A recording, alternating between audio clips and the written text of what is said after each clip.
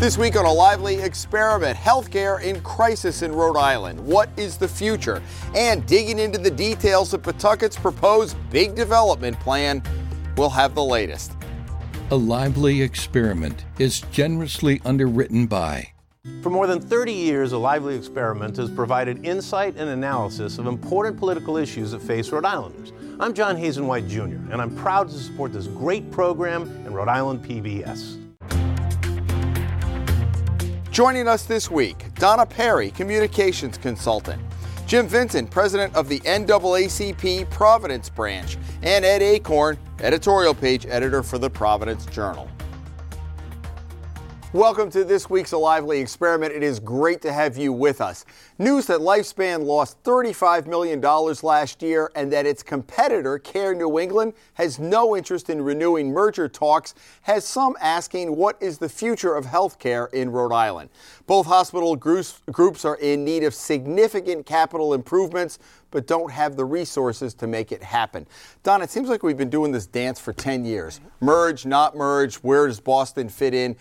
But Lifespan's economic news, that's kind of a clarion call here. Yeah, I think that is the tipping point. I mean, we have had the dance of these, the talks, they break down, they're back together.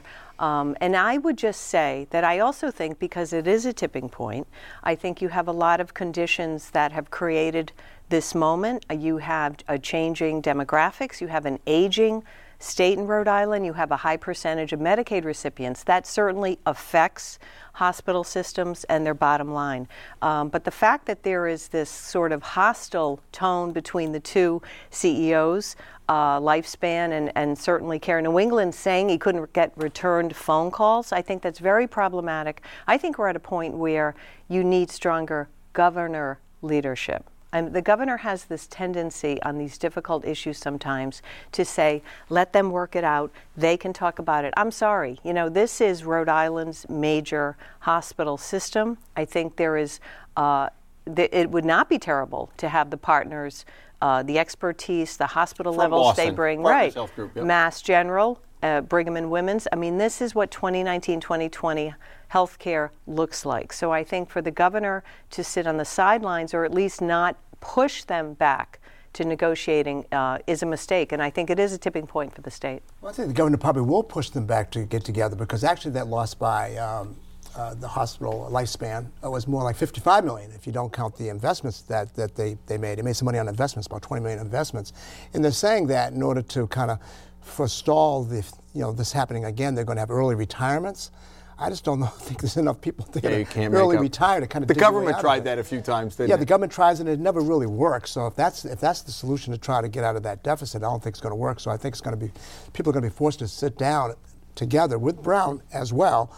And I think that eventually, maybe then you can start bringing in Boston or partners after that happens. But I think that this new reality of them losing that much money and then talking about maybe early retirements being part of a solution probably is not going to be a solution enough. Short term, but not long term. Ed? Yeah, I think Lifespan's our largest private employer, and this is vitally important to our economy. It's vitally important to our health care in the state. And I think the whole system's going to be picked apart by Boston unless these entities merge and make sure there's enough business here to maintain very high quality health care.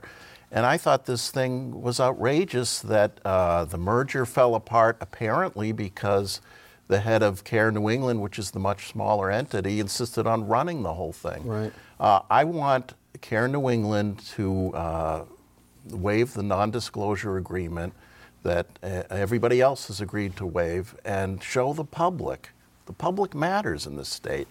Show them what the deal was, what a merger would look like, and let's get this out into the public. Well, and Care New England, obviously, it helped a lot that they finally closed Memorial, because that was dragging down the bottom line. So they got that in kind of a short-term shot of, okay, we're in better financial shape now, but for the long run, not good. The other thing is, for the long run, if the Medicaid really has changed, that's not, unless the federal government does something about that, you got to live with that, and it seems that Lifespan kind of got knocked because of that. Yeah, and I think think, you have a lot of competing things going on here. And you do have some changing conditions. You have, we're about to be 2020. You have growing expertise, specialization in healthcare. I don't think it's unnatural that Rhode Islanders might be seeking sometimes higher level of specialization that you might see out of an hour up the road, out of physician networks, out of Mass General. So I think that is where the growth is. I don't think that it is. I agree with you that Lifespan is the central employer, but I also think they have to go with not the way Rhode Island has done it for 25 years. You have to go with where it is now, and it could be inevitable that you have to have a big player like Partners in the mix, in the merging. I think some of the pushback, honestly, is also, as always, it's about jobs and about who is going to control and who's going to control the jobs. Right, ultimately. Yeah, I think there's going to be a merger because Care New England, they didn't have those kinds of losses that Lifespan had, but their gains were very, very modest. So what is putting those 2 or 3 with Brown? And they don't have the capital resources that they really need for the aging infrastructure. And they still got that reimbursement issue in terms of Medicaid and Medicare. That's not going to go away. It might even get worse. So I think that there's going to be enough on the table to talk about to merge, and then Partners can come in as well. And I think that you're going to see probably something like that happen with the merger first and then Partners coming in. All right. Last week we were talking, the big story was about this new development, proposed development in Pawtucket. Now, Ed, I know you're still in therapy over the Paw Sox leaving. Yes. You haven't gotten over. That's going to be a lifelong issue with you. It will. Will you go to Worcester or not? You're not going to Worcester. No. All right. He's doing it on principle. At first blush, what do you think? So this is a little bit different, some of the same, but bigger in scope beyond the ballpark, what they want to do. And that's the big question. Can they make it work? Right. I mean, I think it's a fantastic proposal. It would be wonderful for Pawtucket, but the question is, are they going to be able to get private financing for this? And fill the hotels, fill the housing, fill the office, It seems like it seems like a long shot to me, to be honest. But let's see what happens. And I like having a vision. So I think something big has to happen there in order for it to be powerful enough to attract the people and the money and so forth. So we'll see what happens. I do think though it's a long shot. I don't see a great interest in private equity moving into Pawtucket, but we'll see. Wouldn't you think, but these guys talk a good game, wouldn't you think they're fairly confident? And it's part of it is their money too. So, I mean, you would think they would have done the studies. Do you think they're misjudging the market? I'm not sure they've done the studies, and I think this is a very preliminary proposal designed to generate a lot of excitement, but we'll see what happens. Well, I'm optimistic, and even if they haven't done a lot of studies, I mean, there's a new train station that's going to be located right there, and that's going to have some positive impact regardless of who goes in there. And I know that this has to be, reluctance here in Rhode Island because of Studio 38 and UHIP and IDT contracts and Paw Sox, and there's a sense of pessimism in terms of anything big happening. But I think that this probably will happen. I think Mayor Grebben has done a great job in terms of fighting hard for his city. I think that Senator Cano and Tobin, in terms of introducing that legislation to get things going, I think is a positive sign. And I think that people underestimate the fact that soccer is big in Pawtucket and in Rhode Island. You have a lot of immigrants, especially from Cape Verde and other places in West Africa, that love soccer. So you're going to have people that are going to want to go to a minor league soccer venue. So I think that some of the elements are there. Apex, that site might not be available, but I think that the developer has already said that he will do it all on the other side of the river. I think the growth of soccer, you're correct, Jim, the growth of soccer is something that we haven't, seen like a toehold stadium or franchise here. I think one of the things, though, and this happens to Rhode Island, especially when you talk about right at the border at Pawtucket a lot, is the question of market share. And when you talk about the studies, I mean, Kraft, who is Tops and MLS, global known as, he certainly knows how to run franchises. I mean, they are building up that soccer program. It's the Revolution, that's right up the road and away at Foxborough. And when you talk about market share, the audience, the fans, the playing interest, I don't know. I mean, they're trying to make that a very big, international, global, team. So I think that could be an issue for whether is there enough of a market they're going to come to Pawtucket where you're starting at the ground level. I don't know. I also think there's problems about, really who whether the taxpayer gets on the hook for sort of, you have a lot of in the ground infrastructure costs and problems, and you have some, really polluted sites. So, but I also wonder, and look, I'm not a big soccer fan. I'm not that demographic. I understand it's coming. I also wonder whether, though, it's a Paw Sox, Red Sox model where that they don't cannibalize each other, but the Paw Sox was a nice way, we were talking about this off camera, to take your family. It's relatively cheap if it's close. In this state, Foxborough might as well be, for some people, New Hampshire, right? So you go and do the minor league thing rather than go to the Revolution, even if the numbers are down. It is literally 20 minutes down the road. And that's a pretty far away. It's not like the Red Sox hammering you with prices. Yeah. Prices. So it's not like you're fighting for a seat at Gillette Stadium to see the Revolution. But we'll see. We'll see. I hope Jim's right. I think it's an affordable venue, but even more affordable than, let's say, what's happening in Foxborough.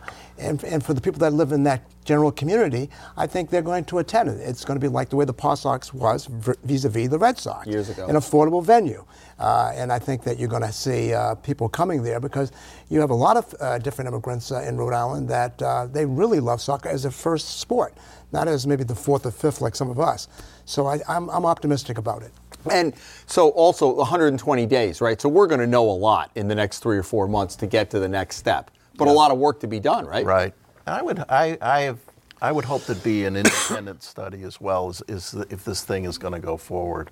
Let's get somebody who's not the Commerce Corporation looking at this. Right. And I would just to finish up, I would say we'll see though if it's going to be affordable, because the problem with Rhode Island, when you see whenever there's when you have investors and you have a big construction project, we all know how the dance goes. They jack up the cost of the construction, and you've got construction companies that think it's a candy store. And so what ends up happening is then the bottom line, the end line costs, tickets and everything, parking is often then not so affordable. So you're right, it would be nice. They have to get that sweet spot of attractability. Well, yeah, on so price. we'll see how that plays out. All right, 2020 right around the corner. It's going to be a big year. We have the census coming up. There's a congressional seat at issue whether Rhode Island holds enough population to be able to sustain that second seat. Redistricting coming. Jim, there's an awful lot going, and you've got your eye on it. Yes, we're looking at the census and redistricting. Starting with the census, we receive here in the state of Rhode Island $3.8 billion with a B dollars from the federal government, and even if we're undercounted by 1%, we can not only lose that seat, but we're talking about millions and millions of dollars that Rhode Islanders desperately need. So what we're doing, and I'm part of the Rhode Island Complete Count Committee that the governor put together with about 60 other people, we're trying to make sure that we have everyone counted. That federal funding is vital. I mean, even the Congress people themselves would say it's more important than even than their seat. I've heard them say that. So we need to make sure that all Rhode Islanders participate in the census. It's safe. It's efficient. You can do it in multiple kind of ways, and it just has to happen because we can't afford to lose any money. But hasn't Rhode Island been, in the entire time I've been here, you're either 50,000 north or south of 1 million. The population really doesn't change. If we lost that much, yeah, right. If we are undercounted, not that we're losing population to other states, if but we in don't the census. count everybody, we have 25% of our people in Rhode Island have been described as hard to count people. So that's a problem. That's a lot of people. We can't lose anybody because 3.8 billion cannot become 2.8 billion. That would be devastating to our state. So we're out here trying to make sure that the communities that are the hardest to count, some of the communities that I represent, are counted. So I'm just making an appeal that everybody get counted, because if we don't, we're going to be devastated in terms of the federal funding that affects all. I mean, we have Medicaid, SNAP, Medicare, public housing, children's health insurance, WIC, Head Start. I mean, I can go on and all the programs that are funded by the federal government. So it affects literally every family in Rhode Island. How are those meetings with 60 people? How's that going? They're pretty interesting, but we all get along. We all have the same mission. We want to make sure everybody in Rhode Island is counted. And I would just say that this issue sort of points up the larger issue for Rhode Island in terms of the private sector economic growth that just isn't there, and people can have troubles, and you want to help people if they need to be on Medicaid, absolutely. But the problem for the state is that is the only growth in the population. There's the big sign, come to Rhode Island to get the services, But that's the only growth in the population. Right? And to your point, Jim, it is very risky. There is a good amount of exodus. And so I think there's a very good chance they are going to lose one of the seats. I think that may be very much on track for that. I think if we count everybody, we will not lose a seat. If we don't count everybody, if there's even a 1% deviation, it's very close. Yeah, we're so close that 1% could lose us a seat. So we can't afford to lose anybody. The numbers I see suggest we're going to lose the seat. I hope we do count everybody. But I agree with Donna. This is other states have grown much faster than Rhode Island. It's because they have more energetic economies. People go where the jobs are. And I think Rhode Island's persistently failed to grow its economy, to do the things it needs to grow, including fix its public schools. It just hasn't done it. And Rhode Island was a little bit of a test market early on? Believe it or not, there was one county in the country selected to be the test last year. And that county in the nation was Providence County. It was kind of a dry run. It was a dry run. It was looked at as one of the counties that most reflected America, and so they figured they'd do the test here, so they get you get all the kinks out of the system to make sure that they'd have a better shot at running a better census in 2020. So we've already had people that have experienced somewhat the census, but we want to make sure people know that wasn't the official census. That was a dry run. Right? They're like, weren't you here last year? What are you doing back? So that's a concern. That was a dry run. The real census is as of April 1st. You're going to start seeing stuff in the middle of March. But the fact that we were the only county in the country to be the test run, that was interesting, if nothing else. Remember they tested that weird Pepsi here years ago, and I was like, why are they doing that here in Rhode Island? Right. Maybe it was the same thought. Sure. It's America. And just lastly, the problem for the state, New England is, very tiny borders, so a lot of us are evidence where it's very easy for people to move out of the state, but not leave the region, and just, go up the highway and have better education opportunities or for kids and a better economy and jobs and really better run governments. So I think it's a persistent problem, and I would be surprised if the state is not viewed as having declining population, and that's going to affect what happens here. All right, the Wexford Innovation Center is the centerpiece of what's going on the 195. It took a lot of time to come together. They had the big ribbon cutting, and then we read in Mr. Acorn's editorial, they built it, but not as many people are coming as they expected. Right. There's, I guess, 2 full floors that are completely empty. So if anybody's looking for space, it was right? a huge, and we supported this, and I still do support it. It was a huge public investment, not only the building, but the free land, the great view of the pedestrian bridge, right? The parking garage we built completely with taxpayer money. So the idea was you get these small companies in this building and they'll sort of interact and create some energy and spin off into big companies. So I hope that happens, but so far I think the governor and Stephen Pryor have not done as good a job as they should. Now the devil's advocate will say it's only been 5 months. That's right. So do you have hope time will help or not? You think they need to be a little more proactive? The problems are these are above market rents for this building, and it's hard to see who they're going to bring in here. I hope they keep reaching out. Stephen Pryor, who's the Commerce Secretary, says this is good to have in our portfolio because if somebody comes along, you can say, hey, we got this building right downtown. I can see the concern. You just mentioned the parking garage and the investment and all of it. And I think if you totaled it up, it's like $82 million. So I could see people being concerned about public investment of $82 million. And I guess other than Cambridge Innovation Center, Johnson & Johnson is not there, and Brown was already there. They were across the street or whatever. Right, they just moved in. It's already there. So there's some concern. But, I think that, you have to be optimistic. I know in Philadelphia they did something similar. They have 75,000 jobs in West Philadelphia, right off the University of Pennsylvania's campus, right where I used to live. So it worked in Philadelphia. I don't know if the market situation is so different in Providence that we couldn't get 800 jobs as opposed to the 75,000 in Philadelphia that Wexford has. But we'll see. And the problem for Providence, I mean, you say it's just five months right now, but let's face it, the land... It took 10 years well, the to land get is 10 years sitting there. So, I also think it's not just an issue of city to city. Today, and you see this with companies, they don't have to go to Boston where it's way, way high, of course, expensive, and they're not going to look at Providence, which still has among the highest commercial square footage costs in the country. And the only way you're going to get this kind of, we're a tier B type of city, is you want to make it really attractive because it's going to be much more cost savings. That's not what happens here. You have a lot of real estate magnate people, and they're owning empty buildings, and they're very nervous. If they're going to put in a parking garage, they way inflate the price. You have inflated prices to build.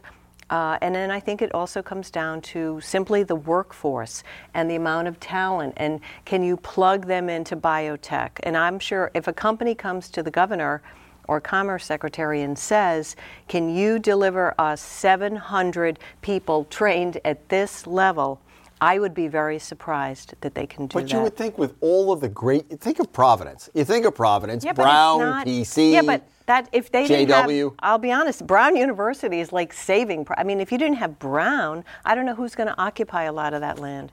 What about the rest of the 195 land? Still, It's Same incredibly story. sluggish. And when and somebody, last I checked, we're in a pretty good economy, right? right. When somebody like Fain comes in and says, "Oh, I want to spend $300 million or whatever," and they say no, Don't get Ed going on the Fane Tower and the away. Paw Sox. We'll be here all day. So, we do have this sort of getaway to people who want to invest in Rhode Island, and I think that's a big mistake. All right, let's get to outrages, and then we, of course, want to talk about impeachment. Mr. Vincent, do you have anything this week? I have a kudo. Oh, go ahead. You know, usually I have an outrage, but a kudo. The city of Providence, a couple of weeks ago, somebody found a noose at the CDDPW and contacted me, and I told them that I would do whatever I could to be supportive because, you know, you can't have nooses anywhere in Rhode Island. It's a form of intimidation, and it's a hate crime as far as I'm concerned. So the city of Providence, within 2 hours, 5 media news outlets contacted me in terms of what the NAACP would say. And I said, look, you know, the city needs to do a very thorough investigation. They need to do it quickly, and they need to be decisive. Well, within 24 hours, they fired one person, and then within 48 hours, they fired the other person.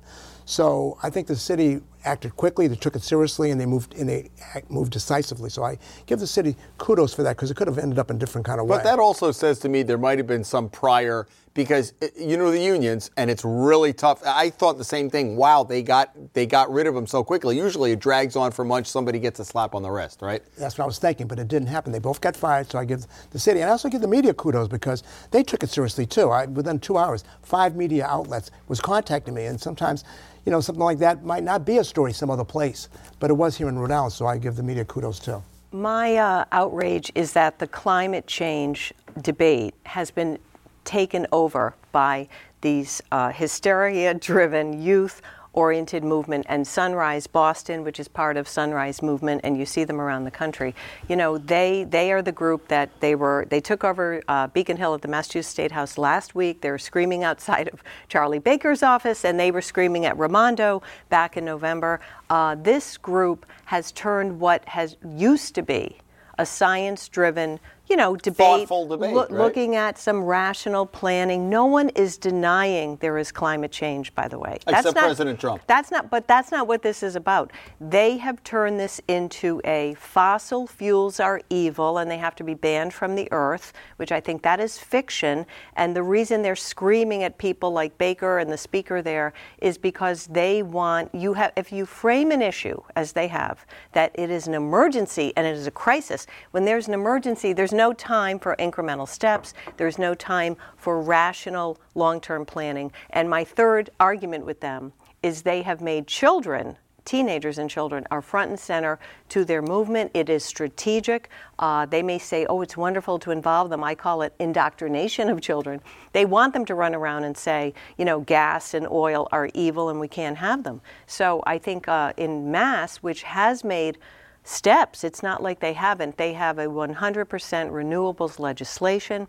They want that thing turned around. They think in 15 years, for instance, you're going to have all electricity in Massachusetts from recyclables. Now, if you listen to people in the power industry, wind power is not always reliable. Right.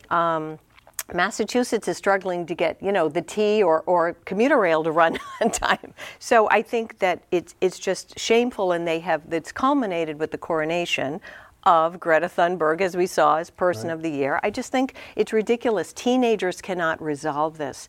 And this kind of a group, Sunrise Boston, et cetera, that's where they're going with this. What do you have, Ed?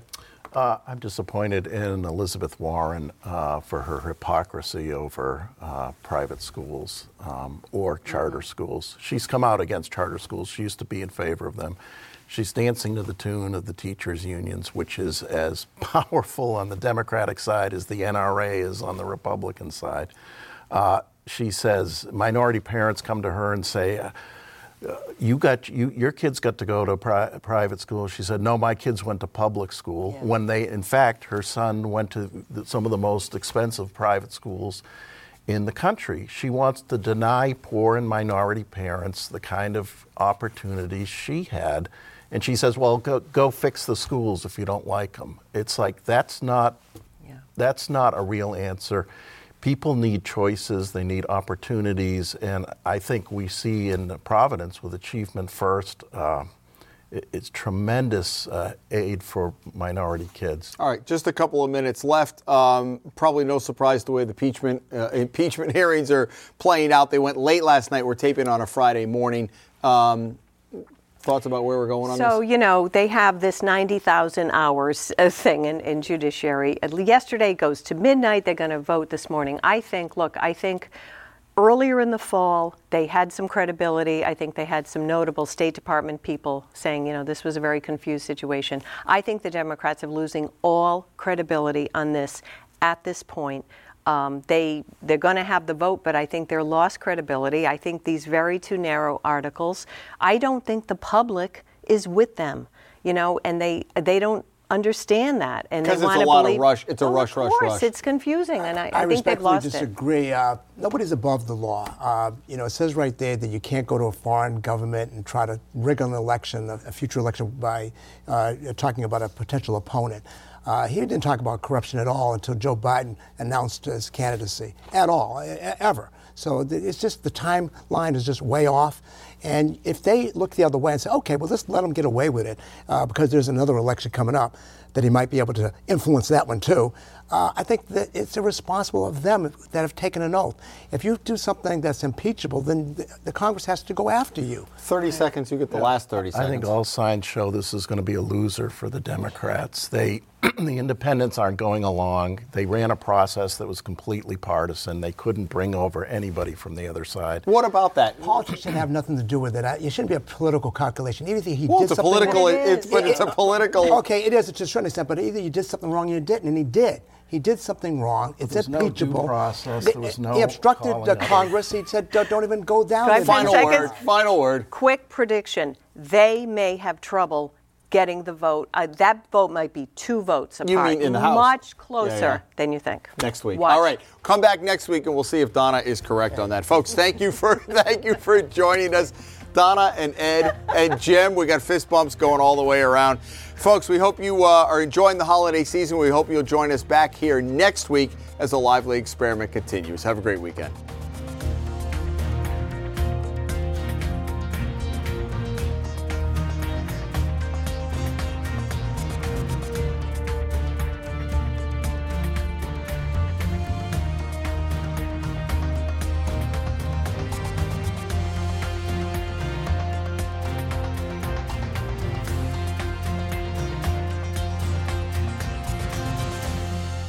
A Lively Experiment is generously underwritten by.